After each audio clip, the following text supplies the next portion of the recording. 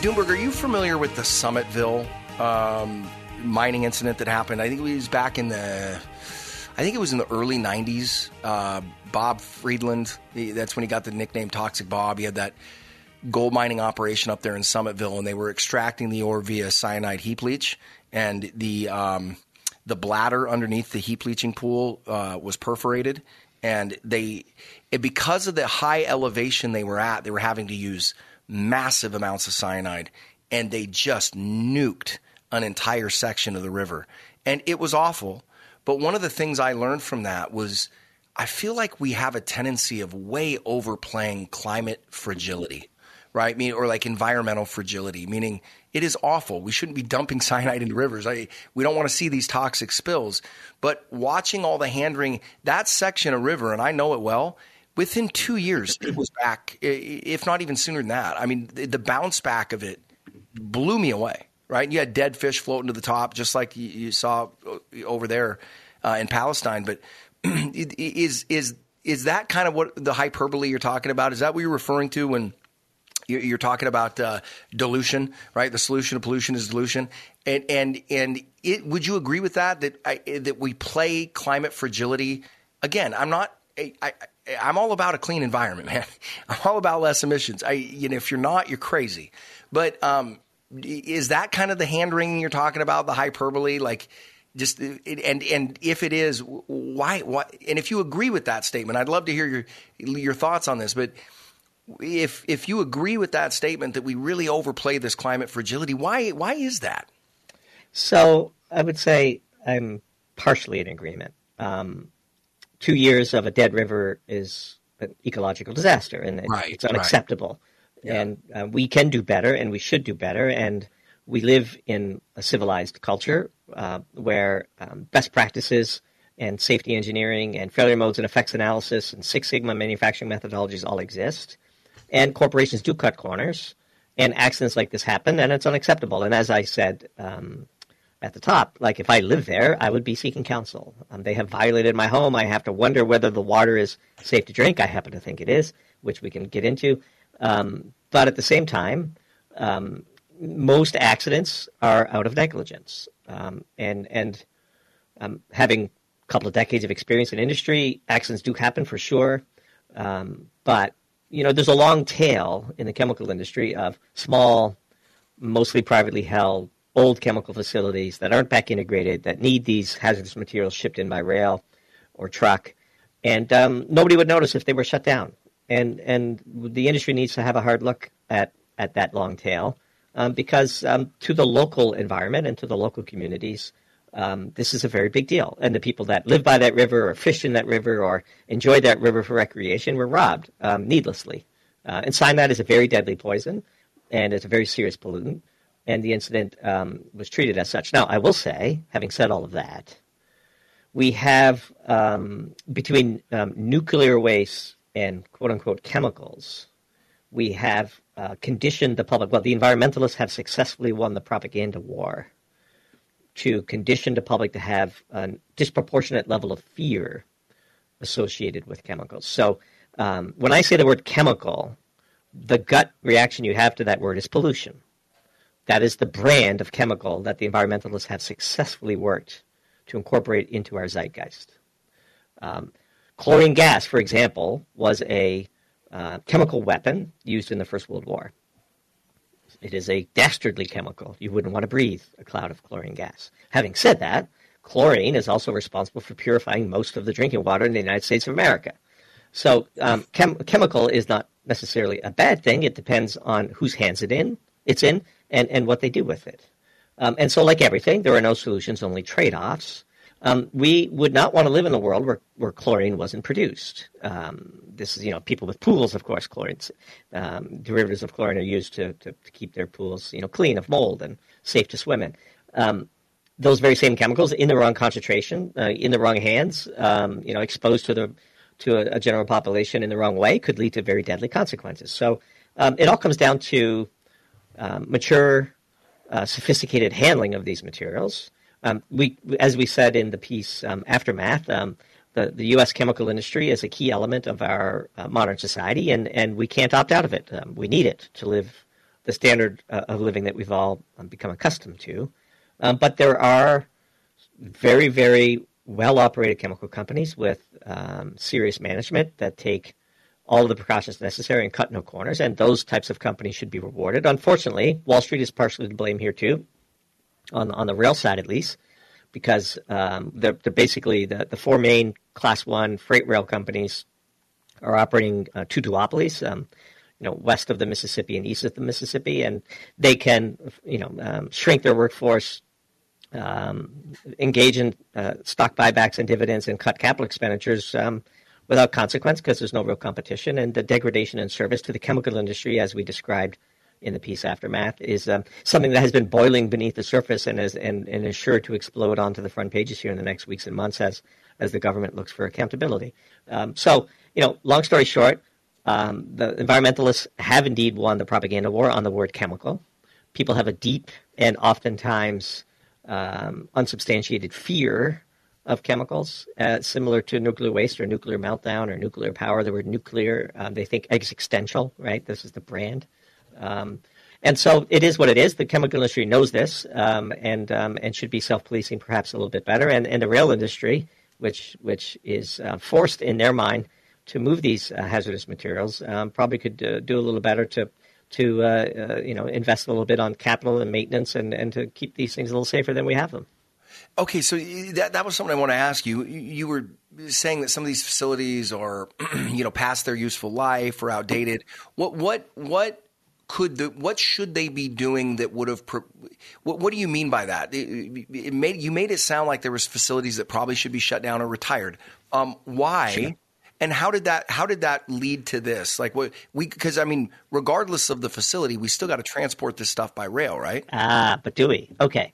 So let's dive into the weeds a little bit because this happens to be sort of in our wheelhouse. The material at issue here, the 5 rail cars of vinyl chloride that did not leak and did not catch fire in the original derailment.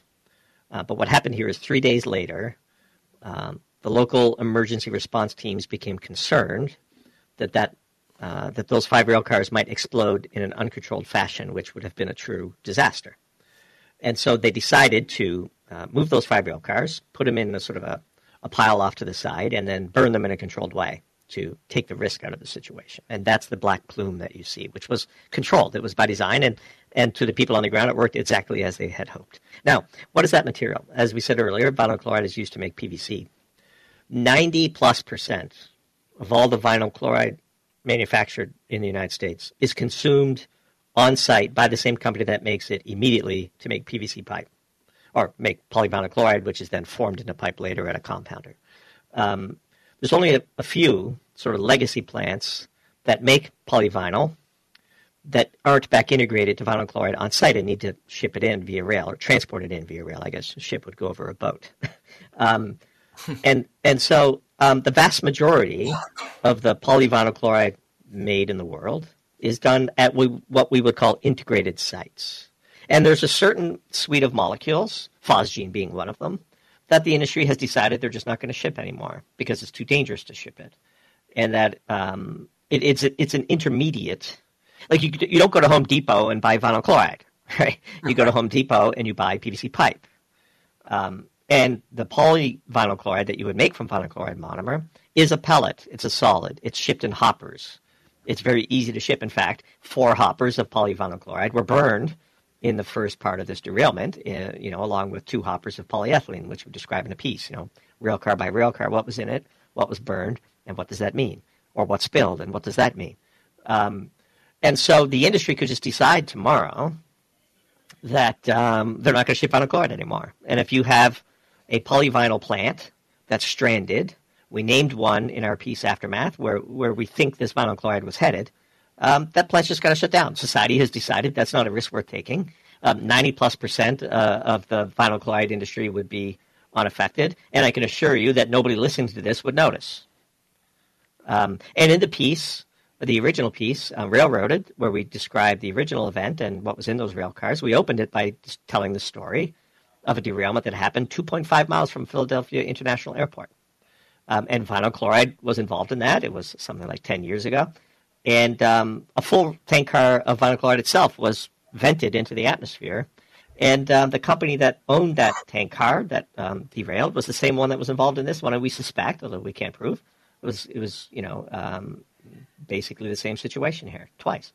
And as we said in that piece, 2.5 miles from Philadelphia International Airport, an entire rail car, some 20,000 gallons of vinyl chloride was vented into the atmosphere, and they didn't shut down the airport. Tens of thousands of people came and went, literally unaware of what was unfolding 2.5 miles away as the crow flies, just across the river there in Delaware, just south of Philadelphia. And life went on. And so, we can decide that if we're going to have materials like this that are a perpetual concern and a perpetual hazard to transport, let's just say you can't transport it anymore. You can't do that with all the hazardous materials that are shipped, and we go into that in the piece, aftermath, like chlorine and ammonia, which are big problems for the rail industry and the chemical industry together, and driven by our need for water for purification and in the case of ammonia for fertilizer and so on. But there are molecules we don't need to be shipping, and why should we? Let's shut down that plant. Let's move on and let the industry figure it out on their own.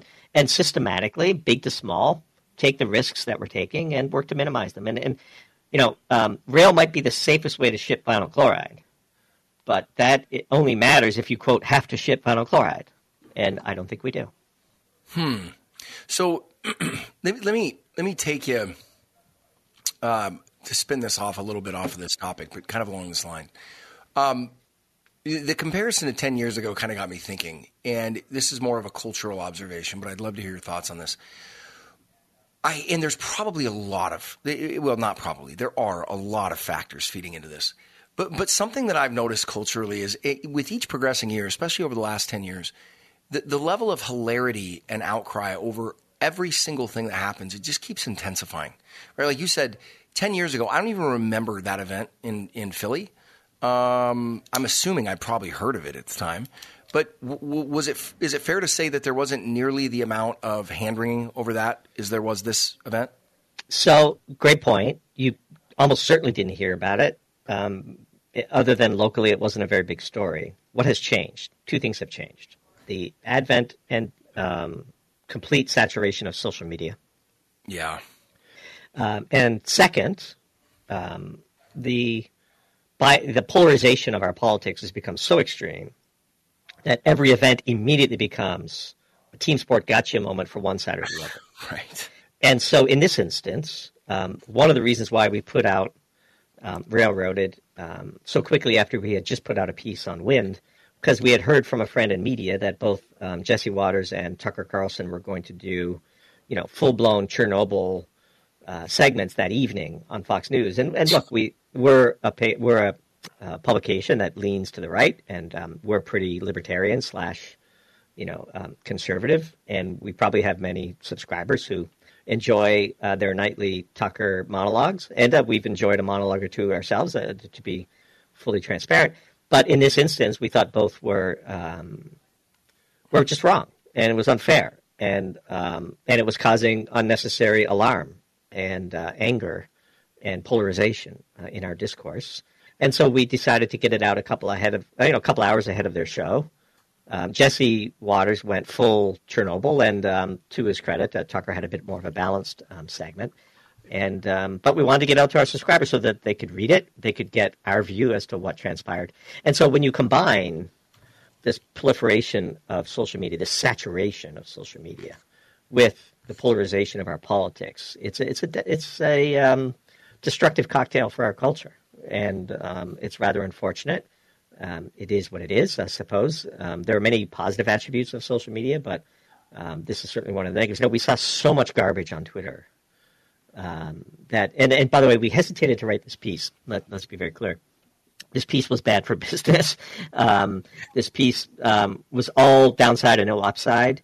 And the last thing we wanted to be was the Twitter police on all things East Palestine. And now we've been tagged with every nut job, hyperbole tweet that's been put on Twitter. And we're just not responding to it because that's not, there's not enough time in the day to beat back all of these crazies on that are trying to take advantage of this situation for their own purposes. And so, but we did it. It was fine. We joked internally. It was kind of like our contribution to charity And it'll probably be the last we write about it, the follow-up piece, and then we're back to regular programming for Doomberg as this situation inevitably rolls off the headlines and people forget about it.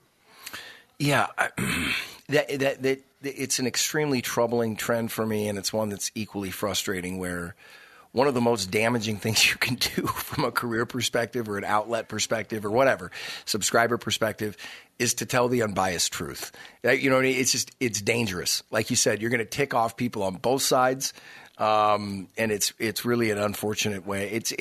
We've talked about this before, and there's a lot of people more articulate than I am that have addressed this. But it's just gotten so tribal. I mean, it's just crazy. You know what I mean? Like, anyway, it's exhausting. Well, this very quickly dissolved into an attack on Joe Biden's transportation secretary. Yeah, right. And look, we're the first to say he was up there loosening the bearings on these wheels, right? Yeah. Well, look, I mean, derailments happen all the time. This is sort of a dirty little secret. Many of them involve hazardous materials. Some of them involve breaches and leaks and fires, like we saw. This was a serious one, not to downplay it. For sure, it was a serious one. But like you also remember, like for the first week, this really wasn't a big national story after this happened. I could pinpoint the exact moment where this jumped the shark. It's when they arrested that reporter at the governor's press conference. Oh, yeah.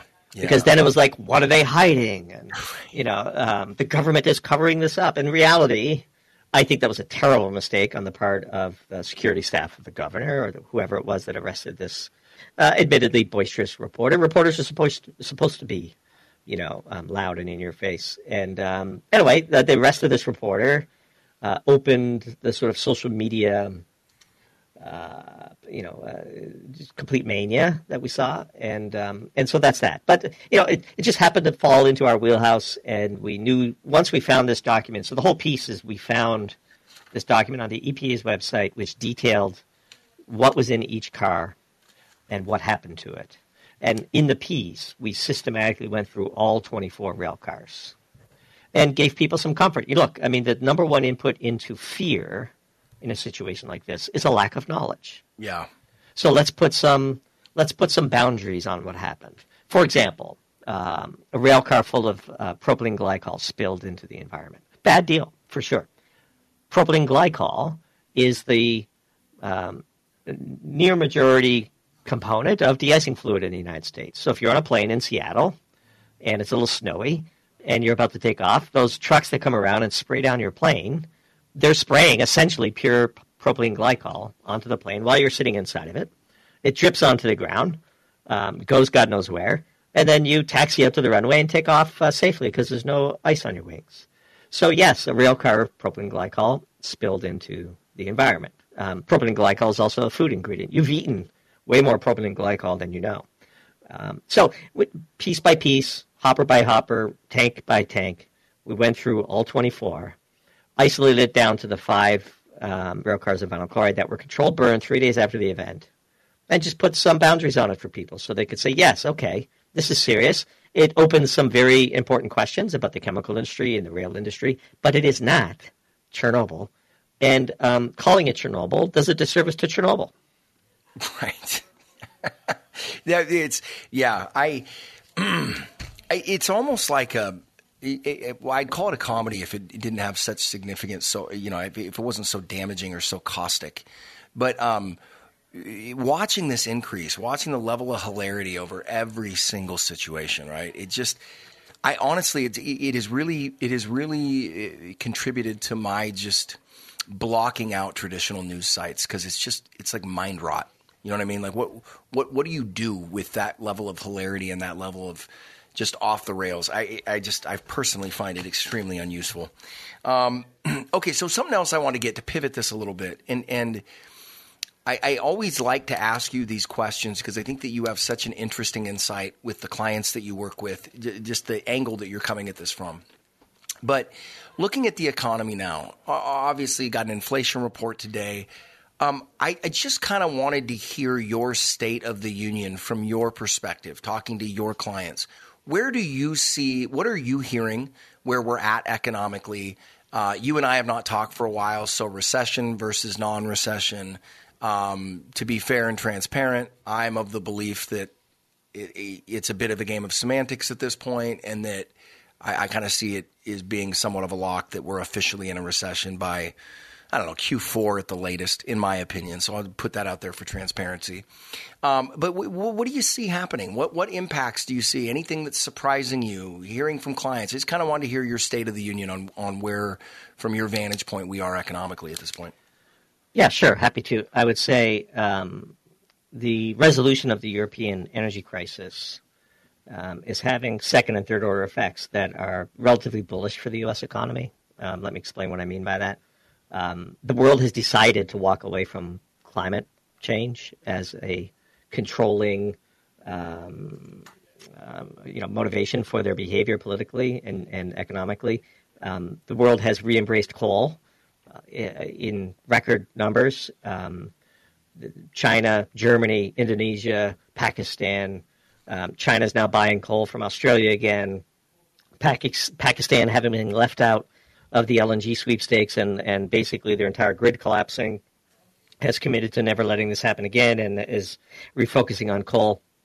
For a while this summer, the price of coal on an energy content basis was more expensive than oil, which had never happened before, which was really fascinating, something we had flagged. And, thankfully also a very warm winter in Europe as well has allowed them to escape the worst consequences of their energy blunders. But the big headline is the world doesn't care about climate change. The world is ready to roll the dice. Now, when I say the world, I mean everybody but the progressives of Europe and the sort of the coasts of the United States, and maybe Australia and Justin Trudeau thrown into the mix. But the 2/3 of the world's population has shed themselves of any climate obligations and are going full steam ahead to capture the cheapest BTUs they can, which is coal. And that has a very positive effect for the U.S. economy in the sense that it has that plus the weather in Europe has allowed the price of natural gas to collapse in the U.S., which we wholeheartedly cheer. Other than for the natural gas producers, of course. For the rest of the economy, that's a decidedly bullish, disinflationary or non-inflationary pulse. $2.50 natural gas in the U.S. is truly a miracle. Just to give your listeners a semblance of what that means, that's roughly $15 a barrel oil on an energy equivalent. So the primary way in which many people in the country heat their homes and through which much of our manufacturing sector relies to get both energy and a great source of carbon, that is now the equivalent of $15 a barrel oil, and that is a headwind to inflation and a tailwind to the economy, and offsets some of the recessionary type things that you might be seeing, especially in the tech sector. So to the extent that the U.S. is on a mission to onshore manufacturing, to diversify away from China, maybe into Mexico or in the U.S. South, and this is a decidedly good thing. So the fact that Indonesia, India, China, Poland, Germany are re-embracing coal, and since coal, natural gas, and oil can all be burned to produce electricity, and so they're fungible and their markets are therefore interconnected, that is causing the most superior fossil fuel, natural gas, to be extraordinarily cheap in the U.S., which is just unabashedly good for our economy. And then, of course, the U.S. has kind of slow-rolled the restart of the Freeport LNG export facility that was blown up last fall, and that has caused a fair chunk of natural gas to be stranded here in the U.S. And then the last part, of course, is in the shale patch. A lot of natural gas is produced as associated gas when oil is produced, and so they don't really have a place to put it. And so all of those factors have conspired to crush the price of natural gas back down to $2 to $2.50 per million BTU. $15 oil natural gas is an incredible tailwind for an economy and offsets a lot of other inefficiencies from government waste and so on. And then the last point is we're about to waste an awful lot of money, Zach, on the Inflation Reduction Act. And while I think long-term this is terrible, in the short term, the tens and tens of billions of dollars are going to be torched in this fruitless effort to shift our energy mix to solar and wind and so on, is going to create a pretty decent amount of economic activity. And so I would question whether we actually see an official recession this year. Time will tell. But there's a lot of flows, as you know, and focusing only on one side of the flows can give you an incomplete picture. Yeah, it is. If for anything, it is an extraordinarily complex environment. And, I put my views out there pretty unabashedly, but I regularly, add an addendum to them and just say, look, there's so much conflicting data. This is such a unique environment. I think this is just kind of one of those environments that really underlies that whole idea of strong convictions loosely held. Yeah. Right? I mean, what an economic crapshoot, right? Yeah, 100%. And look, I mean, when we saw coal trading for $425 a ton, which was more expensive than oil, even though oil can be burned, it can be refined, it can produce all kinds of useful materials. Coal can only be burned, right? So you would think, well, look, historically, coal had always been cheaper than oil on an energy content basis. But there's one attribute of coal that makes it superior to oil in an energy crisis.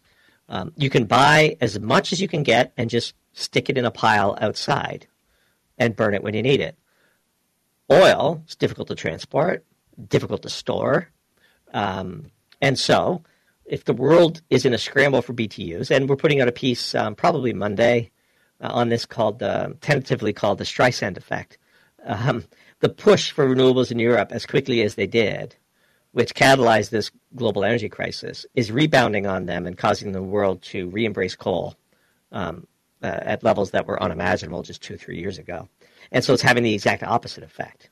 And all of the quote-unquote carbon emissions saved by Europe's foray into renewables, if any were actually saved, are being spent multiple-fold over as the rest of the world says never again.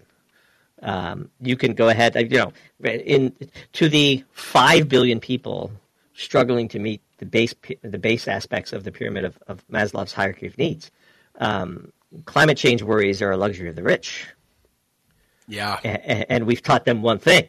When push comes to shove, as Germany did, the West will scramble for every BTU they can get their hands on, regardless of cost, regardless of carbon emissions, and regardless of the negative impacts to the developing world that are left out in the cold. Pakistan's grid is collapsing because Germany scrambled to buy every cargo of LNG that the planet had. Pakistan had created its entire electricity grid, but its marginal electricity grid really heavily depended upon LNG. Bangladesh, Sri Lanka, pick your favorite. South Africa's electricity grid is collapsing, although for reasons that were years in the making. So the rest of the world, India, is cozying up pretty close to Putin right now, last I checked.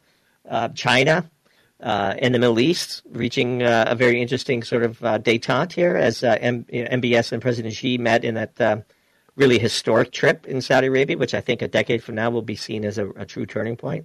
And so we have sort of provoked the rest of the world to ask themselves whether the livelihood and well-being of their citizens is more important than rolling the dice on climate change, and they have answered definitively.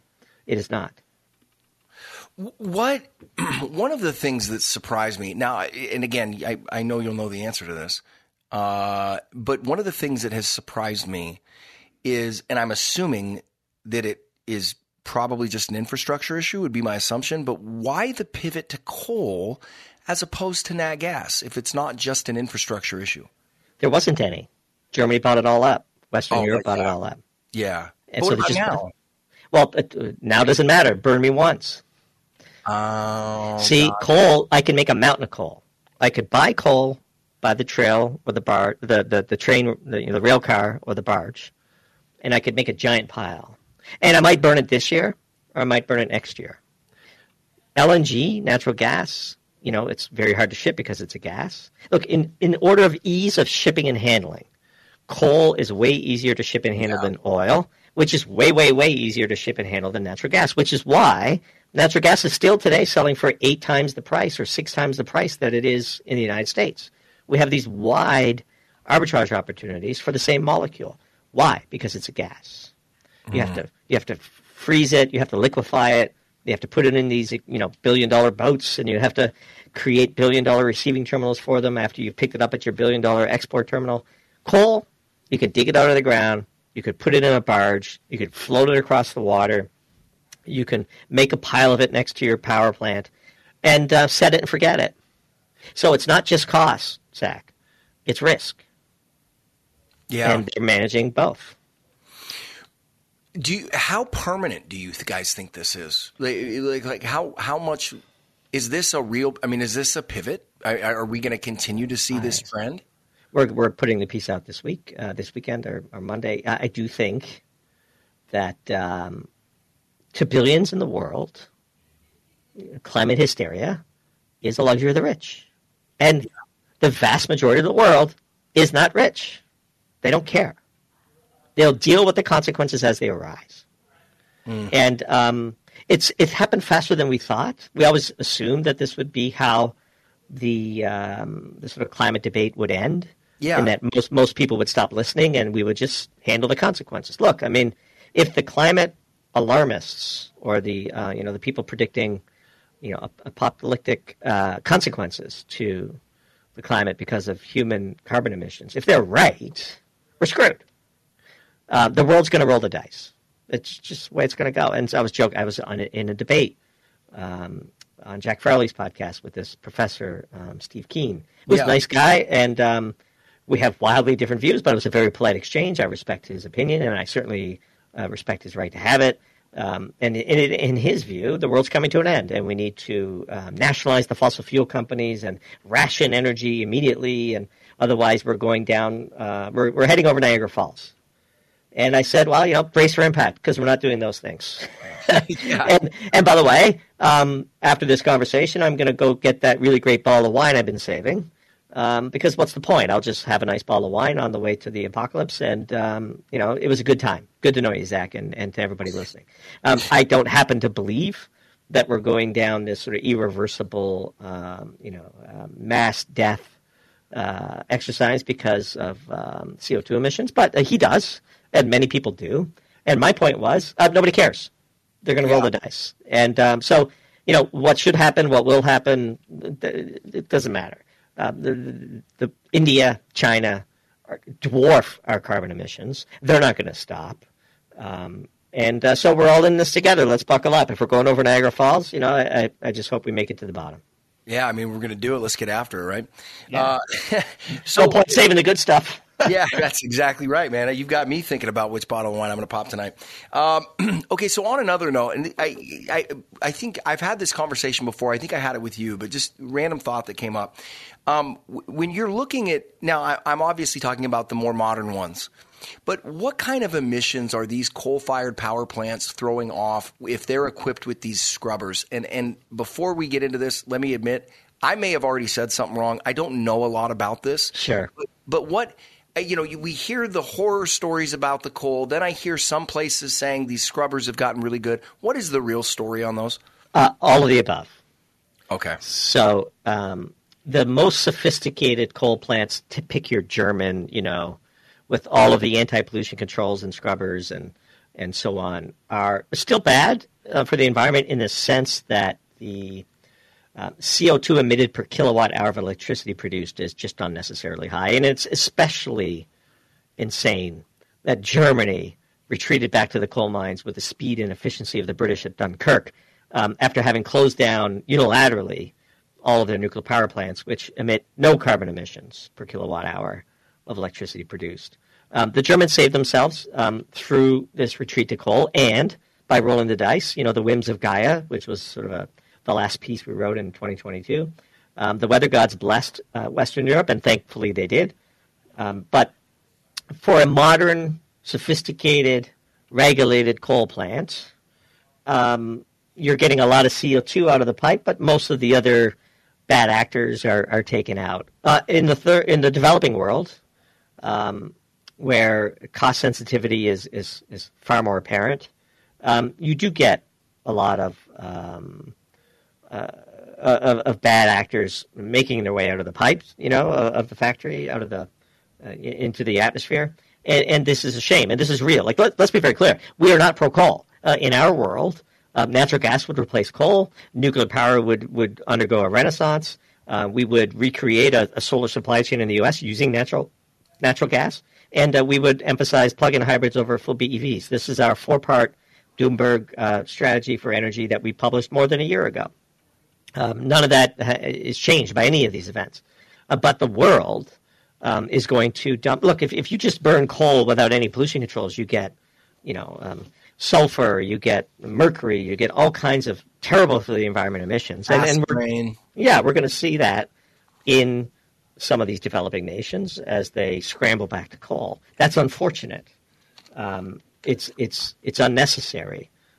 If Germany hadn't shut down the nuclear power plants and they hadn't rushed so thoroughly into renewables, they would not have triggered the global energy crisis and had the need to soak up the world's LNG supply, which then shorted the Pakistans of the world of natural gas and forced their hand and made them go back to coal. And I can assure you that the pollution controls in Pakistan are probably not the same as they are in Germany. And so that's just, this is the Streisand effect. The exact opposite of what you were hoping for has occurred. So there you go.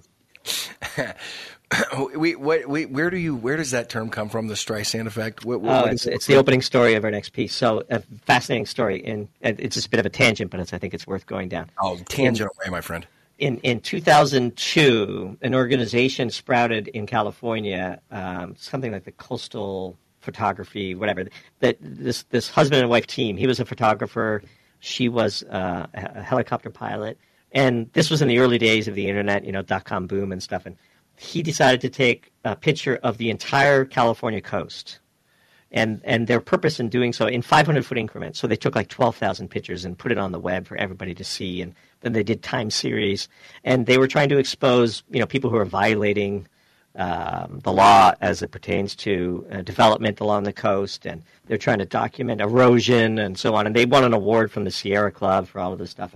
And one of the pictures of the 12,000, photograph number 3850, happened to capture Barbara Streisand's Malibu Cliff mansion right in the middle of it, okay? And it's just this opulent, and she's, Barbara Streisand, for all of her talent as a singer and an actress, and is a noted philanthropist and a serious environmental activist and was one of the big backers of the Environmental Defense Fund and so on. And she's, donated lots of money for global warming research, particularly at UCLA. And she has this mansion. And look, we would be the last to begrudge anybody of a 10 or 20,000 square foot mansion, on the cliffs of Malibu. But she was very upset that her home was photographed in this way. Now, it was one of 12,000 photographs. I believe only 4 people, not her attorney, ever downloaded this picture. And she sued the photographer and his wife for $50 million. Jeez. To have this picture taken down, which, of course, only served to have hundreds of thousands of people download the picture all over the world, and it became a big news story. And if she had just done nothing, this picture would have disappeared into the universe of the void, right? But by trying to suppress it, she invited the entire world to look at it, and it became, everybody likes a good hypocrisy story. And so the Streisand effect was named after that incident in her zeal to suppress the fact that, she's this big environmentalist and everyone needs a lower carbon footprint, and she lives in this opulent, it looks by inspection to be at least 15,000 square feet, complete with pool and all the other, trappings that you would want. And look, again, I would say, if you've had an incredible career like she has and you're a Becca millionaire or a centimillionaire, go ahead and buy your mansion in Malibu. I don't begrudge you. Just don't tell the rest of the world they need to lower their carbon footprint. And so by suing for $50 million to have this one photograph removed out of a collection of 12,000, that photograph became by far the most downloaded and viewed photograph in that 12,000 collection. And so the Streisand effect literally means when you try to suppress information, it's like holding a beach ball underwater, it blows up on you. And in this piece, we are going to stretch, semantically shift that definition to include the headlong rush towards renewables, sparking this energy crisis in Europe, has caused the rest of the world to embrace coal in the same way that everybody tried to download that picture after Streisand sued. And so it's having the opposite effect of what the environmentalist movement had hoped for, and it's boomeranging back in their face in an unexpected but very pronounced way. So that's sort of the, give everybody the preview of the piece we're publishing in a couple of days. What now, this is a broad question, so you can attack it any way you want to. But when I sit there and listen to you lay out and I couldn't agree with your climate assessment more correctly and the 4 things that Doomberg thinks needs to happen. Well, I think one of the most frustrating things for me and confusing is when I hear a guy like you that really knows what he's talking about on these issues. This is what you've done for a career, right? And you lay that out, and it jives perfectly with the way. I guess it's this: we have the current technology and the ability and the money to make those changes and accomplish the goals they want. But what is so confusing to me about their cabal, that climate, the climatastrophe is one of the things I call it. The climatastrophe folks. It's almost like the way that we do it is more important than the outcome, right? Like there's so little common sense tied to it. When you lay out that 4-part strategy, I sit there. I mean, if we did that in whole, what would we lower carbon emissions by? I mean, again, if you'd have to do it around the world. It would take time and all that kind of stuff. But if we follow the Doomberg plan, we would hit all their stated climate goals, would we not? Of course. Look, the fact that the marginal environmentalist is opposed to nuclear power is a priori proof that they're just unserious. Right. And look, we've said this before. There are no technical or financial barriers to radically reducing our carbon emissions while still providing a very good standard of living to the average human on this planet. It involves nuclear renaissance. And the only reason why nuclear is expensive today, we wrote a piece called Nuclear Waste where we eviscerated the NRC, the Nuclear Regulatory Commission. Here's what environmentalists have done. They have ransacked the NRC, taken it over, really, their whole objective at the NRC is to stop the proliferation of nuclear power and to roll back the existing facilities we have. We haven't had a major new, 40 years, pick your favorite. Like it's obscene how many times they just say no to everything. And in our view, that federal bureaucracy needs to be blown up and start over because they are not, they're just completely taken over by environmentalists. So here's what they do. They draw out the approvals, lawsuits, permit appeals. It takes 5, 6, 7, 8 years to build a facility. They proactively design in safety beyond the wildest worst-case scenario risk possible. There is no beneficial impact for society worth even the smallest of risk on the part of the nuclear power industry. There are no solutions, only trade-offs. But in the minds of the NRC, there are no benefits. There are only downside risks. And they just say no to everything. And so what happens is to build a nuclear power plant becomes terribly expensive, takes forever. Because of the discount factor in your NPV calculation, it just becomes unprofitable if you have to take 15 years to get a reactor. The money you spend at T equals 0 that can't ever be paid back until at least 15 years, it destroys value for shareholders, so people stop doing it, which is the whole purpose, right? And then the environmentalists turn around and say, we shouldn't do nuclear because why? It takes too long and it's too expensive, right? So they create the conditions that make nuclear unpalatable, and then they turn around and say nuclear is unpalatable. Fine, they've won. They've won the bureaucratic war. They've won the propaganda war. The nuclear power industry should be ashamed of itself for how terribly it has fought these two really important battles. But to your question, the technology exists. We've run a fleet of nuclear reactors in submarines for decades without incident. Right. We know, like France has gotten 70-80% of its electricity from nuclear power. Ontario is basically nuclear and hydro. It can be done. Last I drove through Ontario, the fish didn't have 3 eyes. The rivers weren't glowing. Homer Simpson style. It's a very modern civil society with really good highways, and when you pull off the highway and you go to the rest stop, it's clean and it's nice, and the people that work there are friendly. Like, it's a normal Western developed society. And they get something like, the vast majority of their electricity comes from nuclear power and hydro. And with a touch of renewables and a touch of natural gas, they have no coal. They don't burn any coal in Ontario. It can be done. This is my point. And so the solutions exist. There are no technical or financial barriers. It is 100% political. Well, so this is one of the – and I'm glad we had this conversation because this is one of the things, again, I have never built a nuclear power plant, nor do I know anybody that has. So I'm limited as far as understanding that process. But one of the things I'd not been able to wrap my head around is that constant argument. Well, it takes 8 to 10 years. What you're telling me is the reason it takes so long. How long does it take to build a nuke plant if you didn't have to deal with all that nonsense? Just look at the Chinese. They're building 50 of them. How long is it taking them? Start to finish, 4 years per reactor. Why is it so long? What is the issue? Well, I mean, you do look. It is nuclear, right? And you do want to be safe. And it's not just building the reactor; it's building the associated transmission lines and the infrastructure needed to absorb it. And you want to balance this all out. And look, I mean, if you were just going to be slow and steady and build a new plant every 18 months, and you get them in the pipeline, and the number one thing that an industry like nuclear power or fossil fuels, or frankly, the wind industry or the solar industry, the one thing you need as an investor is regulatory certainty. Yes. Even if it's going to take you 8 years, if you know for sure it's going to happen, you can plug your nose. Maybe use a little leverage, get some cheap capital, get some help from the government. And if you know it's going to be 8 years every year, then you just sort of do it every year. And then once you get through those first 8 years, you've got a new one coming on. As long as you have certainty, you are what's known as bankable, right? You can get the financing when the time comes, so on and so on and so on.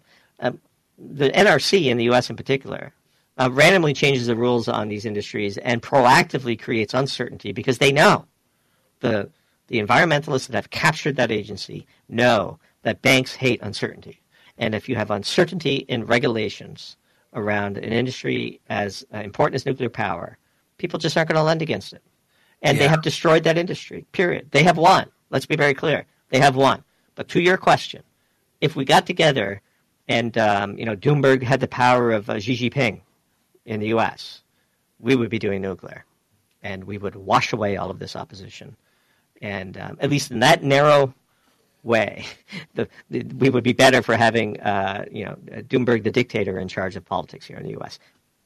Well, and there'd be an end to there would be a certain end to energy shortages as well, right? When we're talking about the nuclear waste, I'm very familiar with how small it is in comparison and all that other kind of stuff. What are long-term viable solutions for that? Like what would be the plan? And to be clear, I think the nuclear waste argument gets way overhyped, right? Way overhyped. It's so much less material than people think. It's not that. Look, we wrote a piece called Angels on a Pin. Let's grab all the nuclear waste that's ever been produced, dig a hole 300 meters underground, encase this nuclear waste in several feet of impenetrable material, concrete, pick your favorite, steel, reinforced, whatever, and shoot it underground, and then wait and see who gets injured for eons. Nobody will get injured. It's a joke. The nuclear waste canard is the single greatest propaganda victory of the radical environmentalist, Malthusian, anti-human, progressive left that has ever been achieved. And they recognized that they could not argue energy density, capacity factors, baseline power production, footprint of the plants, safety of operations. They couldn't argue on any of those. So they concocted out of whole cloth, fabricated the nuclear waste canard, and have successfully stunted the industry, in combination with their capture of the NRC and the media propaganda and, and so on and so on and so on. There has never been a human on Earth that has been injured by nuclear waste. Not one. Find me one. Right. You can't. Okay, we're using slave labor and cheap, dirty coal to make solar panels in China. We've got dead whales floating up the coast of the Atlantic Ocean because of the development of offshore wind. We have oil and gas workers die all the time in the field. There are oil spills, there are tanker spills, there are pipeline eruptions. There's no energy source that can compare to nuclear for its record of safety, its reliability, its ability to produce reliable baseload power. The nuclear waste issue, as far as trade-offs go, is complete and total nothing. And anybody who argues otherwise is either a victim of propaganda or a knowing purveyor of it. Period. Yeah. No, that's been my assessment. I've just never really understood the argument. I mean, when you look at it, the safety record, like you said, efficiency, and you see it propagated all over the place. I get a really big kick out of every time I see some kind of climate, type deal with a nuclear power plant stack and all of that stuff coming out the top. And you're like, well, that's steam. That's water, right? I mean, it's cooling water. It's not, it's anyway. Yeah, it's hilarious. So, what else? Again, it's been a while since we had you on. What else? And you've been kind enough to join us here. We got about 5 minutes left, and I don't want to burn up the rest of your evening. You do have a nice bottle of wine to get to. So, anything else that we haven't hit that you think is really interesting, whether it's on this topic or whether it's the economy in general or the markets? What else has caught your eye that you're keeping an eye on right now that you think we should be paying attention to? Yeah, I really do think that the markets are underestimating the impact of the Inflation Reduction Act, and we have a pro tier for Doomberg where our premium subscribers get a monthly Doom Zoom webinar, and we did our February webinar yesterday on sort of the alternative energy landscape, and we made the point that what should be and what will be are two vastly different things, and what will be is a complete eruption of the sort of geyser of government spending in the alternative energy space. And like it or lump it, it's coming. And we're talking tens and tens of billions of dollars for wind and solar, and to be fair, for carbon capture and sequestration, and for alternative clean fossil fuel technologies, and for batteries, and pick your favorite. We might not think that's good policy. The policy has been decided, and there's opportunity to be had for the wise investor in this space. We see sort of three potential opportunities. One is sort of investing in promotes. Look, I mean, we don't think these renewable companies are going to make any money, but they're going to grow like crazy, and they're going to be ESG market darlings potentially. And so as long as you know that you're participating in a greater fools trade, that's one way that you could capitalize on this orgy of government spending. The second, our more favorable approach for us is to sort of find the shovels to gold miner strategy, where you find a supplier to the industry that has something critical that these promoters need in order to demonstrate growth, and they could capture a disproportionate share of the profit. That would be a very fascinating way to capitalize on this. But again, recognize that you are trying to get the very best meal on the Titanic, and make sure that you have your lifeboat before this whole thing sinks in 3 or 4 or 5 years. And then the last approach, of course, is contras. Like, what should happen and what must happen will eventually happen. It could take a long time. But if you were investing in coal equities at the beginning of this, past energy crisis, you would have made a potential career-making trade. There will be such contra opportunities available once this pulse of government access makes its way through the system, either through shorting these things at the top or buying what should be happening at dirt cheap prices. But I would not underestimate, just because of ideology, the sheer volume of cash that is going to be flooded into these value chains. And it is what it is. You got to observe it. You got to play the pieces on the board. These pieces are on the board, and that's what I would leave you with as a final thought, perhaps a contrarian thought to what most of what we've spoken about today. This is what is happening. Forget about what should happen. Flows. It comes 100%. down to flows. Yeah. One quick question in parting. I find it hilariously amusing that we're jacking rates like this to tackle inflation, and we're about ready to set off another orgy in government spending, which seems to be a big worse than that. We're jacking rates, which means we're not going to be producing oil and gas, because these companies are debt financed largely in the shale patch, which means we're going to see, with China reopening and